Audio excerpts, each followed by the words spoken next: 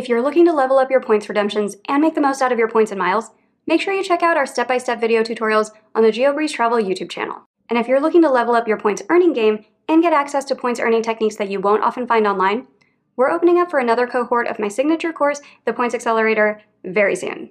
You'll get access to exclusive offers like earning 5 points per dollar on fee-free Visa and MasterCard gift cards anytime you want without having to leave your couch to drive to Staples. Sign up for the waitlist by going to geobreezetravel.com/waitlist and check out what some of our students have to say about the course. Hi everyone, my name is Joyce and I'm a student in the Points Accelerator program. It's been since September of last year since I started the course, and I'm so excited that I just booked a trip to Japan for my family, partially using points and miles. I decided to book the Japan trip knowing that I had to spend some cash to get the discounts for the trip. If we had booked this trip with cash, valued at the cash rate, it would have cost us about $7,900. By using airline miles I previously accrued over the years, combined with purchasing more miles and points, using the bonus miles and points promotions, I spent about $3,300. So I saved about $4,600. I also learned how to product change one card last year, and I plan to do the same this year with another card. I'm really excited to be saving that much money with what I learned in the Points Accelerator course.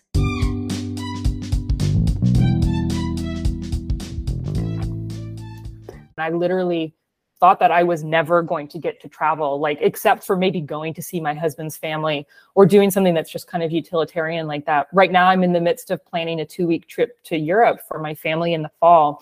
And I constantly, my husband and I look at each other and we're just like, is this real life? Like, do we actually get to do this? Because I never, ever would have imagined that that was something that I would get to do. Like, people that have that much student debt, if they're listening to conventional voices out there, we don't even deserve to set foot in restaurants, right? Like, much less travel the world. And there's a lot of real negative messages out there about, like, people that have student debt are just kind of morons and why would they ever take that on? And so you should pay penance for the rest of your life and be punished for that. And I really enjoy proving those people wrong, because there's absolutely no reason that I can't have it both ways if I'm being financially responsible. It's been just amazing to me that I get to go and I get to go do these things now. Hey there, Points people. You just heard a clip from Katie Caputo from The Money Misfit. Katie is based in the beautiful Eastern Tennessee in the foothills of the Great Smoky Mountains. Her philosophy in travel hacking is the same as in finance.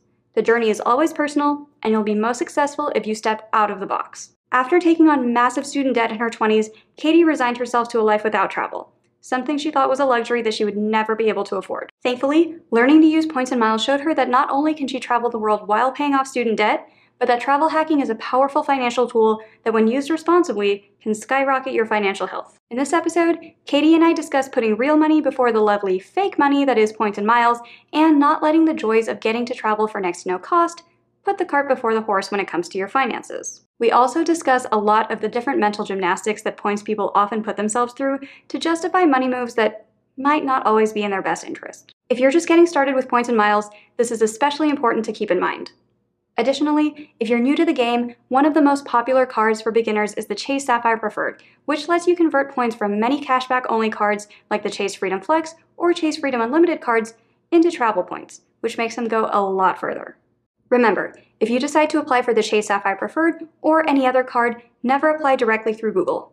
Always use a friend or creator's referral links. And if you're interested in supporting this show when you apply for your next card, check out geobreezetravel.com/cards. If you're not sure what card is right for you, I offer free credit card consultations at geobreezetravel.com/consultations. We have links to the Chase Sapphire Preferred and the free consultation form for you in the show notes as well. And now, on with the show. Welcome to the GeoBreeze Travel Podcast, a show for anyone wanting to level up their travel hacking lifestyle. I'm your host, Julia Menez. I'm a travel hacker, coach, speaker, Filipino-American ENTJ who loves solid travel gear and using shortcuts on spreadsheets. On this show, I'm on a mission to bring you travel hackers from all walks of life to help you level up your travel hacking game.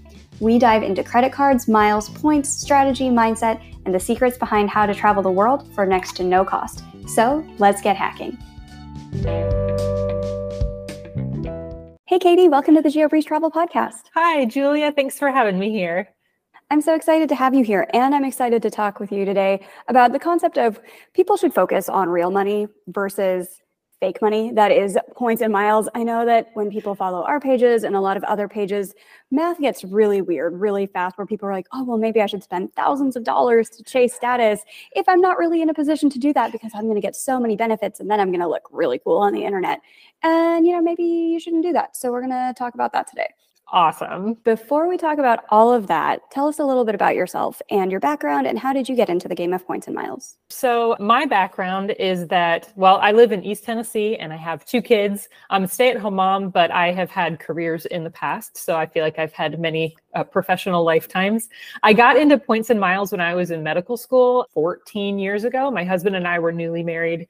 We were super broke. I was in Oregon with him. My family was in Tennessee, and we needed to be able to travel, but really didn't have the money to do so. And so we kind of really didn't know what we were doing. We decided to grab a Capital One Miles card before venture cards even existed, and just thought, hey, we can put some of our money on here and we'll get some points for flights. We really didn't know what we were doing.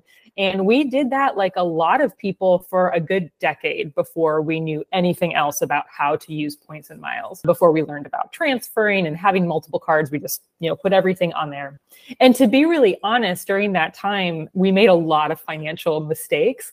And so we didn't do it perfectly. During that time, I was certainly not the poster child for amazing ways to travel hack, because I was racking up a massive amount of student debt. We weren't always great with paying our cards because we were kind of struggling in a lot of ways. And so we got to a point where we kind of had to reconcile some of that and fix our finances so we could actually move into points and miles as something that could really benefit us, rather than something that during that time we almost kind of kept secret from most people in our lives, because we ran in a lot of circles where credit cards are bad and you should never ever touch them, and if you do, you're stupid. So we kind of kept it hidden, and it was something that benefited us in small ways, but it really took a lot of reckoning to get to the point where we could fix our finances to where we are now, that we can really, really take advantage of the savings that travel hacking allows us to meet our other financial goals. So we've been in the game for a long time, but have only been professional level for the past couple of years. Tell us a little bit about what it was like juggling the student loans, and you said there was credit card debt in there too as you were doing credit cards. Tell us about how you were juggling all of this. Yeah, I mean, to be fair, for a while we weren't, and it took a lot of hard lessons that way to realize kind of the hole that we were in.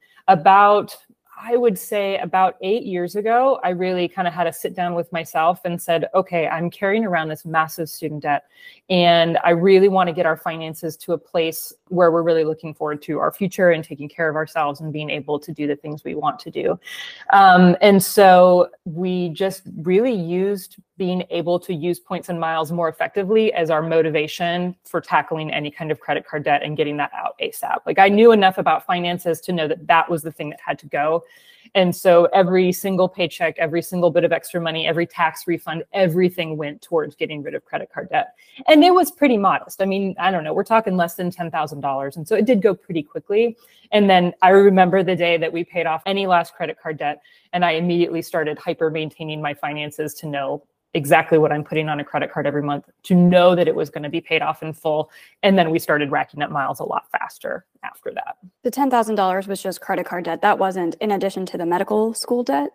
Yeah, the $10,000 was just consumer credit card debt. The medical school debt, like most people that go to medical school, was massive. And it was a source of shame for me for a long time, of just this huge number. But medical school debt can easily get into the multiple hundreds of thousands. And so that's still something that we're working on now. That's not the kind of debt that goes away quickly, no matter what, unless you're just extremely wealthy. So that's something that we still tackle now, even though we got rid of all of our consumer debt and have maintained that for a long time now, to pay that off while we're still getting to enjoy travel and live our lives and not just hide in a hole somewhere because we kind of made this financial mistake a long time ago. Can you talk about the decision where you went to medical school and training to be a medical professional, and now you are not working in the medical field? Can you talk about that kind of decision where you're like, oh, should I just do this because I spent so much of my life on it, or I don't really want to do this anymore and I feel like it's right to pivot somewhere else? Can you talk about that decision process? Because I'm sure there are a lot of people out there who are like, I have spent so much money and so much of my life chasing this thing, where maybe they should keep chasing it, or maybe they should say, I really want to do something else. Yes, absolutely. And that's something that I had to come to terms with over the course of many years. Learning about the sunk cost fallacy radically changed my life, of this idea that I have put so much money into this and I hate it. And I should keep going, one, because like I have to get my money's worth. But really what it came down to is I was embarrassed to quit. And maybe other people are feeling that same way, that it's like I've devoted so many of my years and so many of my dollars into this path that I chose for myself. And now I hate it and I want to change. But changing or staying with it, really more accurately, isn't going to make that money come back to you. Like that's just not the way that it works. And so sticking with a mistake that you made or a path that you went down that really wasn't the right thing for you isn't going to change your financial life, really. I think that being in a position to do something that I love to do and have the opportunity to grow that, even though it has nothing to do with medicine whatsoever, will come back to me in ways to pay off those loans more than staying in the medical field ever would. Because I didn't go to conventional medical school. I went to naturopathic medical school in Oregon. And so while I was licensed as a primary care physician during that time, it doesn't have the earning potential of a conventional MD doctor who is working in a hospital and all of that stuff. To make money, I had to be a business owner, and I was woefully unprepared to do that. And it kind of crushed me, of just this idea of like, I'm actually really good at the medical part of it, but running a business is miserable to me as a person who was probably at the time 27, 28 years old. And learning those lessons of like, hey, it's okay to walk away from this. And now having another opportunity to come into the world as a business owner and to grow that is so much more exciting to me than medicine ever would have been. Like it was crushing me, this pressure to pay off these loans and to prove everybody that I could do it. And I had to get rid of that pressure of say, well, this is my life. This is my one life. And I have children that I'm an example for. And I want to teach them that it's okay if you made mistakes, you went down paths for whatever reason, external pressure, internal pressure. You don't have to stay in that. Like you can have a life in different ways. There are other ways to make money. And so that was just kind of my own personal growth curve, I guess. Yeah, that makes sense. And congrats. That is a hard decision to make. And one that I know a lot of people out there are still like, oh, what do I do if I'm like in this fork in the road? Did you guys have to prepare some kind of like mathematical spreadsheet for yourselves to feel comfortable with this decision? Or how did you and your spouse kind of say, okay, we're okay with this, we can make it work? Yeah, so we kind of did, although I was in the process, I was pregnant with my first child when we kind of decided this is a really good opportunity for me to pivot and just kind of be a stay-at-home mom for that time. And so my husband actually ended up, he was working in retail at the time because our plan had always been for me to kind of be the breadwinner or whatever. And for him to possibly be a stay-at-home parent. And I said, hey, I hate this. Like, I don't want to be working right now because I hate the career that I'm in. So he went back to school. Like he just straight up went back to school, and he works as a nurse now and has for the past 6 or 7 years. And so he took over all the financial obligations for our family during that time, while I had the freedom to be with the kids and also just kind of take some time to figure out what I wanted to do. So I definitely think that I was fortunate and privileged to have a spouse that was able to do that pretty easily. And I haven't had to financially support us for a long time, which is nice. That makes the story even crazier, where he's like, okay, I work in retail, I'll go back to school. You're pregnant with your first kid. Oh my God, the layers to this story are crazy.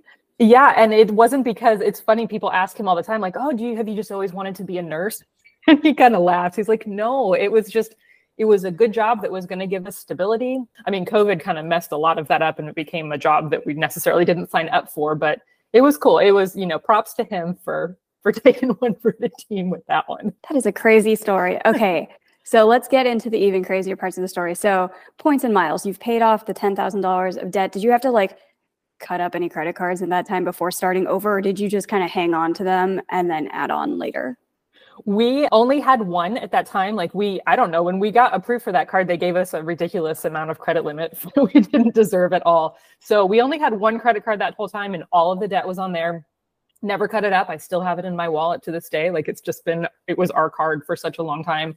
So I didn't have to do anything drastic. I was extremely motivated. There was no other option for me than to stop using it immediately. Obviously, we stopped using it and we paid it off as fast as possible. And it took probably a year or so, but we never went back. It was one of those things that was like, no, this feels like a pit in my stomach to have this. I know that this isn't going to serve us. And so it was pure willpower for both of us. Once you had it paid off, were you like, we're going to pay this off so that we can get into it again? Or were you like, we're going to pay it off so that we can get rid of it, and then you slowly got into it again?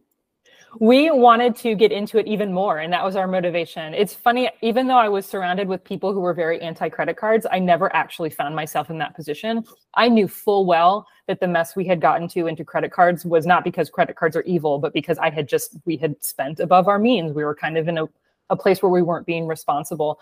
And so our pure motivation for getting out of debt not only was just for our financial future in general, but I wanted to be able to get to that point where we're doing the thing where we're putting every single expense on this card. We're getting as many miles as possible so that we can use them for travel. So being a better travel hacker or getting into that really at all was absolutely my motivation. It was a very helpful motivator because I really wanted to be able to go places. Once you got to that point, what were some of the cards that you started getting with like the rebirth of your travel hacking journey? Yeah, well, we stayed with the Capital one for a long time, and we were those people who just, got 2 miles on every two miles on every dollar spent for a long time. And then I started learning about Chase cards the way that I think most people start out, learning about flexible points and points that you can transfer. And at that time, Chase, had good transfer partners, and it was easy and straightforward. And so we kind of started with the same ones that everybody does, Sapphire preferreds, and then get some hotel cards in our pockets and do all that stuff. We still are at a place in our life, just with my husband's job, he works so much and doesn't have a whole lot of PTO. Like, we're not super aspirational travelers that we're going somewhere new every month. It's just not real life for us. So we try to plan 2 trips a year. We don't have to rack up enormous amount of points to be able to do that. We have 2 kids now, so it's a family of 4. But we're pretty comfortable with the amount that we're able to earn through occasional card signups and sign-up bonuses and things like that to get where we need to go. So we're not super, super excessive about opening new cards. We try to stay pretty conservative, I think, because we've been in a poor financial position before where we've had poor credit. I don't like trying to push the envelope too hard and just constantly be signing up for new cards.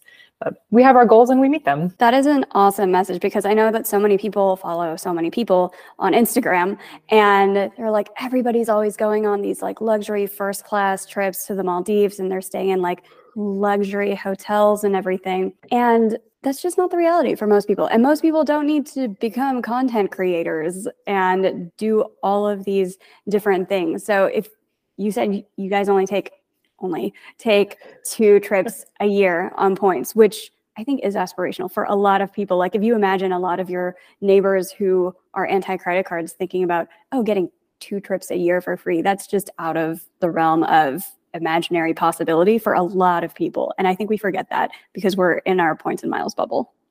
Oh, absolutely. I totally agree. And every once in a while, I find myself being kind of envious of somebody else's travel and being like, man, I wish that I could travel that much. How do they even do that? And then I usually, find out it's because they're participating in tons of buying groups and things like that. And it's not really the kind of stuff I want to get into. I look back on myself even 5 years ago, and I literally thought that I was never going to get to travel, like, except for maybe going to see my husband's family or doing something that's just kind of utilitarian like that. Right now, I'm in the midst of planning a 2-week trip to Europe for my family in the fall. And I constantly, my husband and I look at each other and we're just like, is this real life? Like, do we actually get to do this? Because I never, ever would have imagined that that was something that I would get to do. Like, people that have that much student debt, if they're listening to conventional voices out there, we don't even deserve to set foot in restaurants, right? Like, much less travel the world. And there's a lot of real negative messages out there about like people that have student debt are just kind of morons, and why would they ever take that on? And so you should pay penance for the rest of your life and be punished for that. And I really enjoy proving those people wrong, because there's absolutely no reason that I can't have it both ways if I'm being financially responsible. It's been just amazing to me that I get to go and I get to go do these things now. Talk to us a little bit about a redemption that you've done or a redemption that you are planning to do, and how you kind of figure out, okay, here's how many points we need, here's the cards to get, and how you're meeting the points with the sign-up bonus and the scheduling of all of these things. Talk to us about your process. For one easy thing that I actually just solidified yesterday, it's fresh in my mind. So I definitely approach hotels and flights really differently. They have such different pricing structures and things like that. So we were just booking our hotels we're going to spend 4 nights in London in the fall. And I had the idea of like, okay, we're probably going to stay at like a Holiday Inn, right? We're pretty utilitarian people. We don't really care about luxury that much. So I knew we're going to London, Holiday Inn is probably going to be the place for us. And so that made me think, hey, let's open up some IHG cards and to be able to get those points. And so we looked around at the ideas of about how many points it costs to stay for nights at IHG properties, at Holiday Inn properties throughout London, figured out, okay, it's probably going to be 40 to 50,000 points. If we both open up cards, because we're going to need 2 rooms, right? Because we're 4 people, open up those cards, meet the spends in a couple of months because they're pretty small, and boom, we had those points and we were able to use those. And the cool thing I love about those properties is that you get, your 4th night free if you're staying on points. So we only had to get enough points to stay 3 nights, and we automatically got 4. And so 2 cards, about $200 total in annual fees, and we got $2,000 worth of hotel properties like that. So really, it's just kind of the classic reverse engineering that most people do of find some tentative properties that maybe you would like to stay, find a short list of places, find the amount of points that it's approximately going to cost, and just match that up with some cards that are going to give that to you. And then I think the trickiest part is to just have patience. Like, I absolutely refused to look again at the hotels and their availabilities and their points during the time where we were earning the sign-up bonus and before the bonus hit, because I knew that it was going to stress me out if I saw, oh crap, the points are going higher, we're not going to be able to afford this. And one big thing that I have for myself and that I preach to other people is the idea of travel hacking. FOMO is so toxic to people. Like, nothing will crush your spirit faster than thinking that you're missing out on this thing that you're supposed to get. And so I had to coach myself emotionally the whole time of like, you know what? There's a million Holiday Inns in the London area. If I miss out on one because it went too fast and the prices went up, there's going to be like 10 more that I could go to. So that's a personal rule I have for myself, is like, you don't get FOMO as much if you just stop looking constantly. Like, I don't look at stuff until I have the points. So that was one way that I just kind of worked a pretty simple redemption that still saved a ton of money, but also kept my sanity intact. So I wasn't like constantly searching every day. That's a really important point about like not looking constantly, because people are like, well, if I'm not always searching, I'm going to miss out on some deal or some promo or something. And I don't know if I've talked about this on the podcast, but I muted like 90% of people who I follow on the internet. Like, Instagram says that I follow 1,000 accounts. I probably only see stuff from 100 of them, because honestly, guys, if you're one of those people where all of your stories are just like links to use my cards, like use my links, get this card, you've probably been muted. And I'm not seeing your stuff because most of it's going to be like to sell cards anyway, instead of actual promos. And I have different ways of finding out those promos from certain accounts that I follow that actually talk about those, different blogs, all of the different sources on YouTube as well. So there's lots of ways to find out different promos. That's why I don't post about links in my stories anymore. If I'm posting something to stories, it's probably a promo or to link you to a YouTube tutorial. So yeah, I used to have FOMO too. And I'm just like, oh, not only about like promos for cards, but also from a creator side, it gets really toxic too. Or if somebody's like, oh, look how many like courses I sold or something, that gets super toxic super fast. Don't pay attention to any of that. Anybody who's an aspiring creator, mute all of that. That is not going to serve you. So yeah, I love that message about not getting FOMO.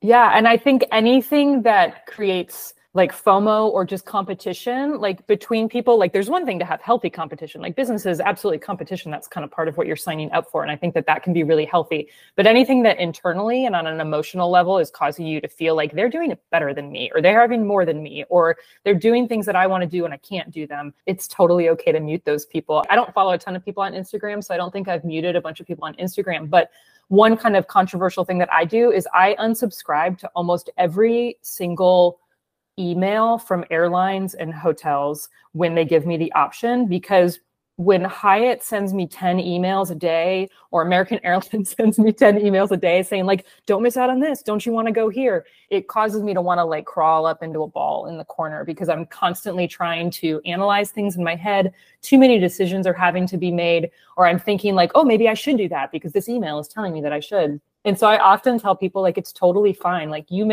maybe you're going to miss out on something. I don't know. But more than likely what you're going to miss out on is just like crushing FOMO and overstimulation. So just unsubscribe. It's totally fine.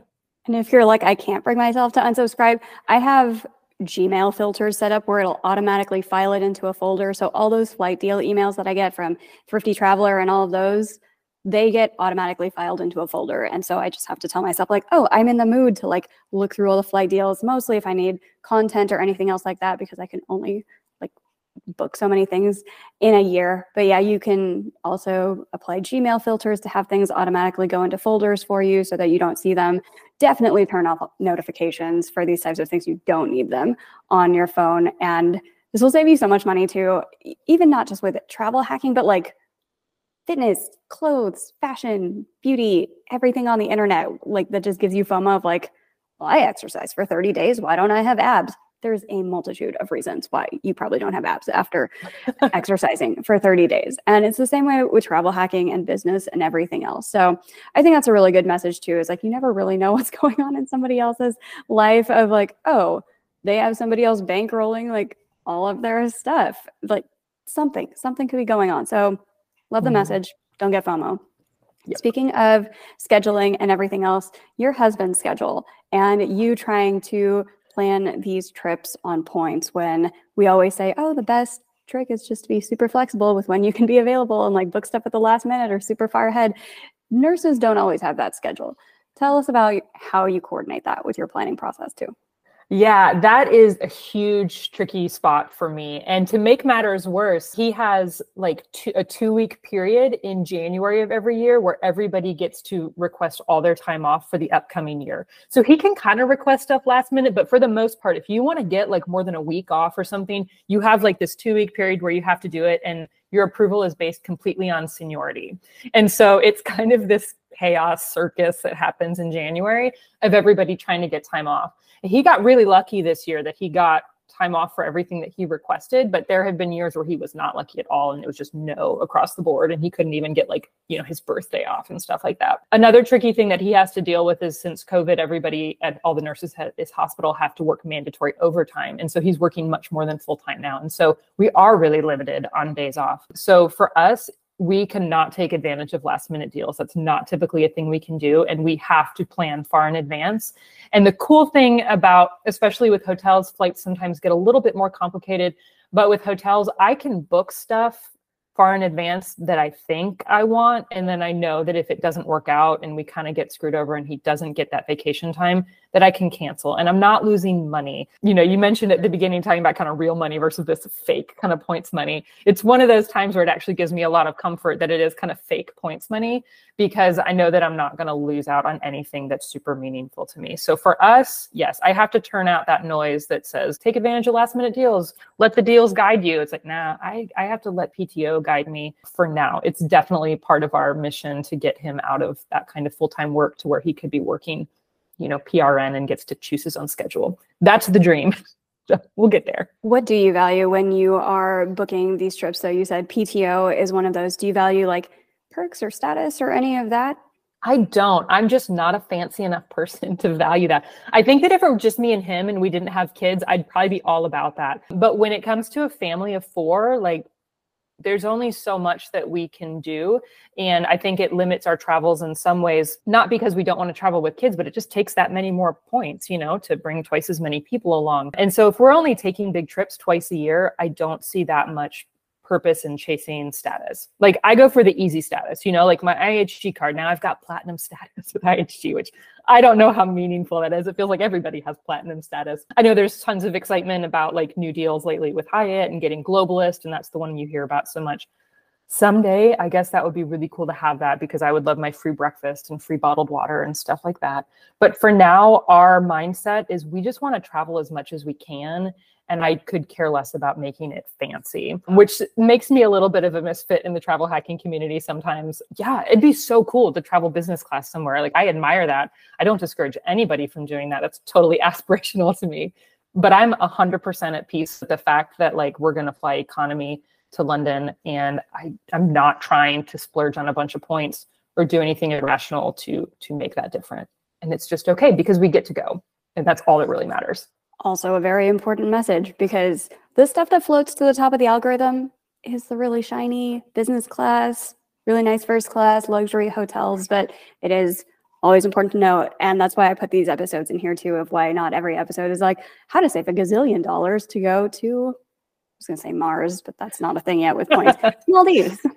Japan, all of those different things. That's why it's good to always have a lot of different viewpoints about how people approach the world of points and miles. Because if you only follow like the 5 accounts that are always posting about aspirational stuff, you do start to just feel like, oh, this is the normal way to do it. And it's absolutely not. I just want everybody to always remember, anybody who's into this world of points and miles, we are the weirdos. This is not the normal way to do anything. Oh, absolutely. I mean, people still probably, I think their eyes glaze over when I tell them about this in real life of like, you do what to do what? It just doesn't seem real. And so, yeah, I would encourage anybody, if they have any moments of feeling like you're not doing it good enough because somebody else is having fancier trips, like just think for a second about what an amazing privilege it is to be able to travel at all. Like how many people in the world have no access to that, and you get to do that. And it doesn't matter how you get there, because you're going to get there and your mindset is going to be what makes the difference between you feeling like, woe is me, I'm not doing this fancy enough, and looking around at the world and realizing how amazing of a gift it is that you just get to go. So it really just doesn't matter what your accommodations are. Like you have a bed to sleep in. That's amazing. You get to go visit another country. I didn't have a passport until I was 30 years old. And the fact that I get to give that gift to my kids of going internationally when they are, single digits blows my mind. So that's what I try to focus on. Yeah, I think that's also important to note that less than a third of people in the US have an active passport right now. Yeah, and I was definitely one of those people. So it's amazing. And we got to just focus on that stuff, I think, rather than trying to one up each other, which is what happens a lot. Oh, that's the internet for you. What are some of your other financial goals that you're working on right now? Is it more debt payoff, wealth building, anything else?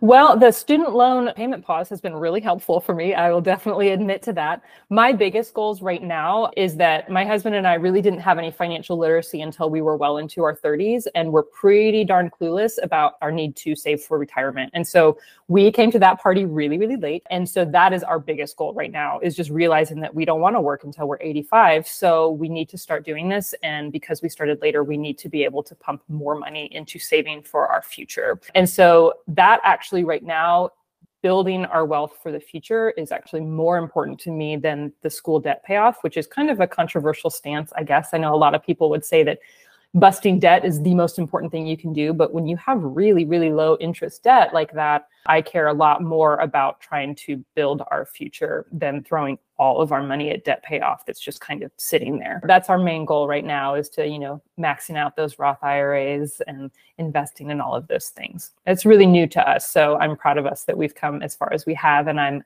thankful to travel hacking that allows us to still travel while meeting those goals, because we could be spending $5,000 a year on travel, but instead we get to spend $1,000 and go, all of that money goes into our investments. And that's kind of the wealth building hack, I guess, of travel hacking, which I think is really, really cool and something that people don't necessarily talk about or think about with that. Yeah, I'm proud of you too. And I think that's important to distinguish that for travel hacking, is it can save you on a lot of the things that you were going to do already, maybe get you some upgraded rooms for the same price that you had already budgeted in for vacations. But I do get worried when people spend all of their energy trying to figure out how to chase globalist status. And I'm like, oh, you don't have a retirement fund. You should. I just thought of the Harry Potter movie where he's like, she really needs to rethink her priorities. That's just what I thought of right there, where I'm like, oh, this is fun. This is a hobby, and it should be fun. It should be a hobby. It should not cause stress or anxiety and FOMO because you didn't get KLM award availability for your trip next year. All of this, all of points and miles should be a fun accessory to escape day-to-day life. This is the fun side of money. But there are also foundations to have in place. I don't think I've done an episode yet about my financial journey, but we were set before I ever opened an Instagram account. And I think a large part of that was that I had no idea what Instagram was. And it was just so focused on, okay, here's our day-to-day W-2 jobs. And then we lived off of mine and we invested my husband's. And he's a software engineer. So if you just invest the entirety of a software engineer salary for multiple years, you'll be good. You'll be set. And all of that was done before we got into this. And I'm not saying everybody has to do that before they get into points and miles. Clearly, a lot of people listen to this podcast where they're like, I'm in it, Julia. I'm already in it and I'm not getting out to go make $1 million before I come back in. That's not what I'm saying you need to do. I'm just saying there's like a lot of distractions. And if you're putting all of your energy into chasing globalist status rather than anything else regarding saving, investing, wealth building, retirement funds, making sure your taxes are paid, just like normal things like that, reallocate your time a little bit. Like, obviously still make time for this wonderful, fun hobby that we all love, but also make time for the other parts of money that might not be as fun, but very necessary, especially in the beginning. Oh, absolutely. I think travel hacking is like the frosting, but you better pay attention to the cake or else you're just going to be like really, really hungry later. It's just kind of one of those things that travel hacking, if it's not adding to the excitement of your life or to the enjoyment of your life, then you may be doing it wrong. So if you're spending all of your time like trying to chase status, and certainly having status isn't a bad thing, but if you're making actually like poor financial decisions, I see so many people being like, how much money can I throw at Mattress Friends in order to get Hyatt Globalist during this promo or whatever? And it's like, do you have the money to do that? And is that actually making any sense? Do you want to encourage people always like, just do some math, just run some numbers and see if it makes sense, because nothing will make you make bad choices like social media and seeing what everybody else is doing. And so like you gotta, personal finance is personal, but travel hacking should also be just as personal because it is an extension of personal finance. It just is. You're dealing with money. And so you better make your journey personal, not just like the places you want to go, but don't ever make bad financial choices just to get some extra points to take a trip to impress strangers on the internet. Like you just can't do that. It's your life. And that may feel good in the moment, but if you're responsible with it, there really is a way for you to do both. Like, but you may not be able to go to the Maldives for 2 more years, and it's fine. Just take your time, be patient, and you can meet your goals with your money and with your travel. Is you just pay attention to what you're doing and stop worrying about impressing other people. Like no way that I travel is impressive to people. I'm sure of it, which is funny because I have an Instagram account where I'm teaching people how to do that. And I always tell people, I am an educator. I am not an influencer. Like there is nothing about what I do with my family that is like super dreamy and looks really fancy. Like, I mean, we're staying at a Holiday Inn in London, for goodness sake. Like nobody's impressed by that. But a lot of people are impressed by that. That's funny. I mean, I don't know. They might be like bummed that we're not staying at a Park Hyatt or something like that. But it's all about educating people on what to do. And I just could care less about impressing anybody. I think it's impressive enough on its own. And seeing people learn how to become masters of their own money when they thought that they never were going to be able to is impressive enough. And that's the stuff, that's the meat that really matters. Yeah, you mentioned like, don't do this just to impress other people on the internet and to run math. And then that's where people start making up really weird math of, oh, but if I impress people on the internet, they'll buy my course and use my links. And then I will make $1 gazillion by being boss lady. And that is not how math works. If you want to do like good business math and like get a lot of people to use your link, sign up for your course, do whatever, you don't have to be impressive on the internet to do that. There is a ton of other people with awesome hair and makeup and clothes on a really, really nice looking plane. And I don't try to compete with those people. The way that I do content, like on YouTube right now, if you watch my YouTube channel, it's just screenshots of me going on a screen recording, being like, here's how you find award availability. And I am already going on these trips and my camera work isn't good enough for me to feel comfortable putting it on YouTube. So it's just tutorials of here's how you find last minute business class flights in Avianca. Here's how you structure an itinerary with United to get a free flight on United Excursionist. Here's where you should transfer your points. Like go to Virgin Atlantic to save flights on Delta, or go to British Airways to save points on American Airlines. Go to Air Canada or Singapore Airlines to get the same flight on United for cheaper. And people love that content. We are all so inundated with shiny hair and shiny clothes and shiny planes and like really good looking food. And yeah, it's nice to kind of look through Instagram like a magazine, but for anybody who's trying to build up their business and thinking that you have to do those aspirational trips in order to get an audience to pay attention to you, you don't, because it's, I don't want to say saturated, but there's already so much of that content. So if instead you just figure out what people don't have and what they would like to have instead, I bet somebody out there could build an entire points and miles business just by making some free or cheap downloadables with Excel spreadsheets.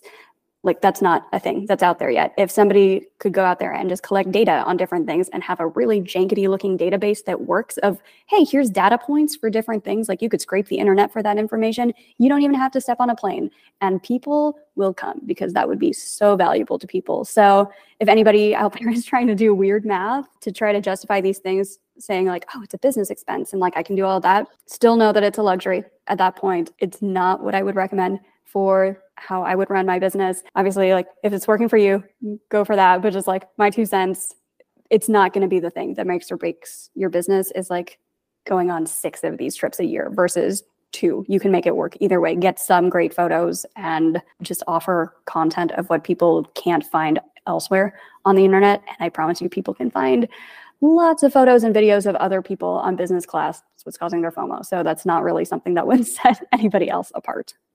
Oh, totally. I'm a big like personality type nerd. So I'm always into that. And I find that it's really interesting because I swear, like there's so much information out on the internet, and you can find any kind of style that you're looking for out on the internet. And I do like that there's kind of something for everyone, you know, like with Myers-Briggs stuff, like there's something for all the ENFPs out there that like want the bright, shiny, fun stuff. And then there's people like myself that really just kind of want nitty-gritty education that's maybe not that fancy, but foundationally speaking, like it's sound. And I do kind of love that the variety and the diversity we see is to just whatever you're into, like you're going to be able to find a style that speaks to you. And for me, I just, at 40 years old now, there's no part of me that's willing to be something else than what I actually am. That's kind of the best thing about growing a little bit older, is that I'm just unapologetically me. So if you don't find me fancy enough, or you don't find me aspirational enough, that's fine. But I bet that I could teach you how to do something really, really well.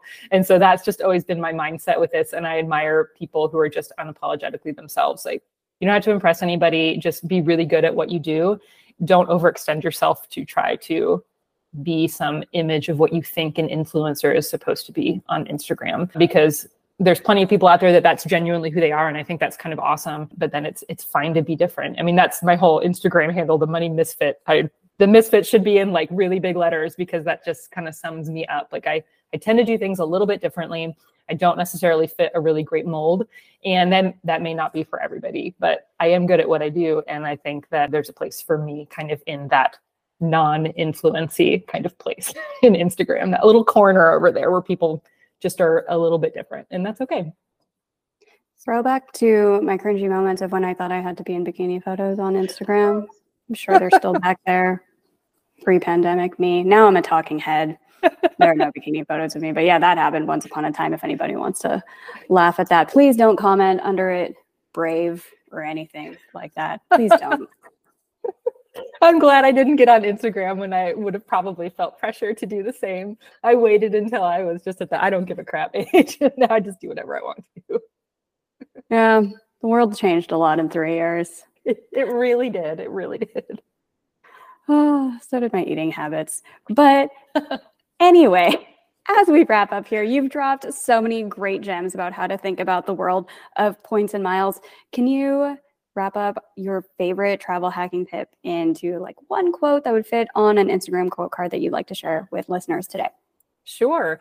My favorite Instagram and travel hack, or just any kind of travel hacking tip, would just be that you don't have to know everything in order to start. It can be so overwhelming to people when they first start, when they're inundated with all these messages of all these advanced techniques, that they're like, I don't know enough. I don't know enough. I feel like I'm going to make mistakes and I'm afraid to do anything. And so many people hoard their points for so long. Like I've talked with people over direct messages that have like hundreds of thousands of points that have been sitting around for years and they're afraid to do anything with it.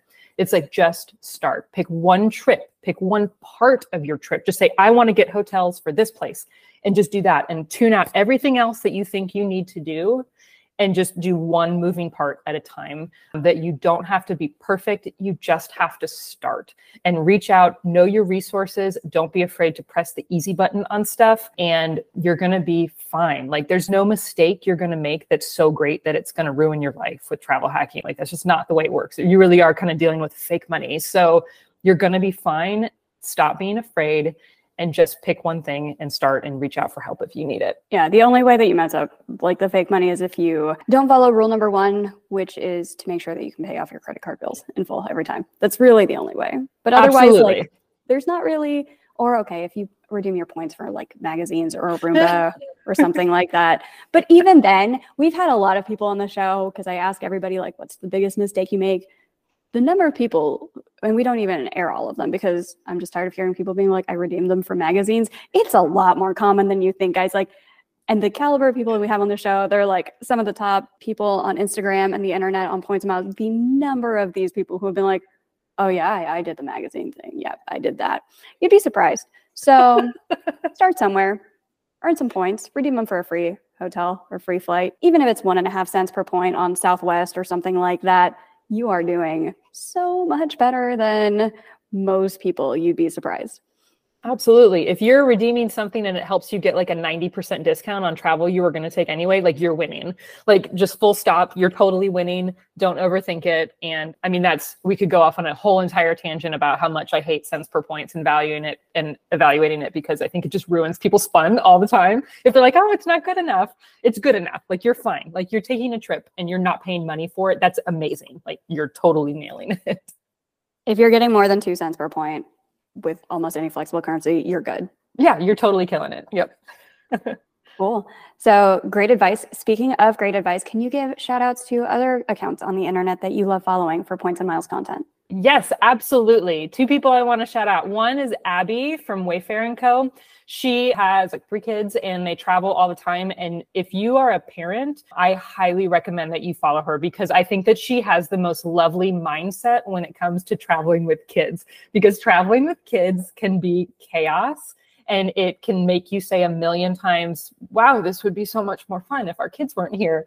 But if you want to travel as a family, she has this really beautiful way of looking at traveling with kids as enhancing your experience and working with them, and the beauty of giving that to them as a gift. And so totally follow her, especially if you have kids.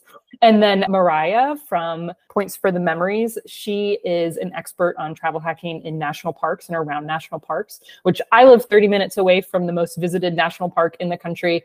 And I'm still not an expert in any way about travel hacking national parks. It's some of the most beautiful places you can visit in our country. If you don't want to go internationally, it's not so easy to always find good hotel redemptions and stuff because there's not stuff around. So if you're at all interested in that, that would be an amazing person to follow. She's super down to earth and just incredibly knowledgeable about that.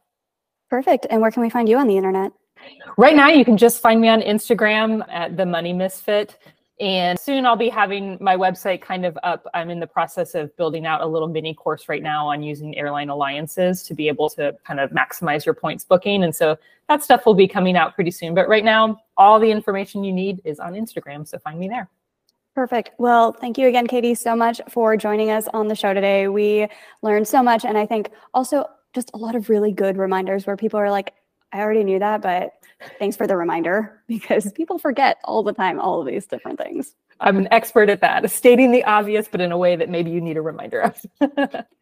Perfect. Well, thank you so much. Thank you, Julie. It's great to meet you.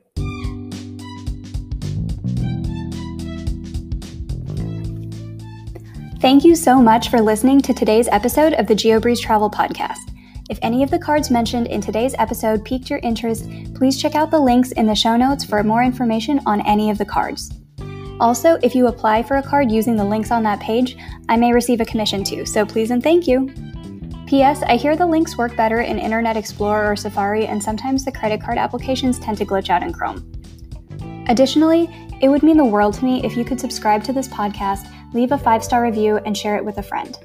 And if you would like to make even more travel hacking friends, please sign up for the Patreon to access our monthly masterclass hangouts.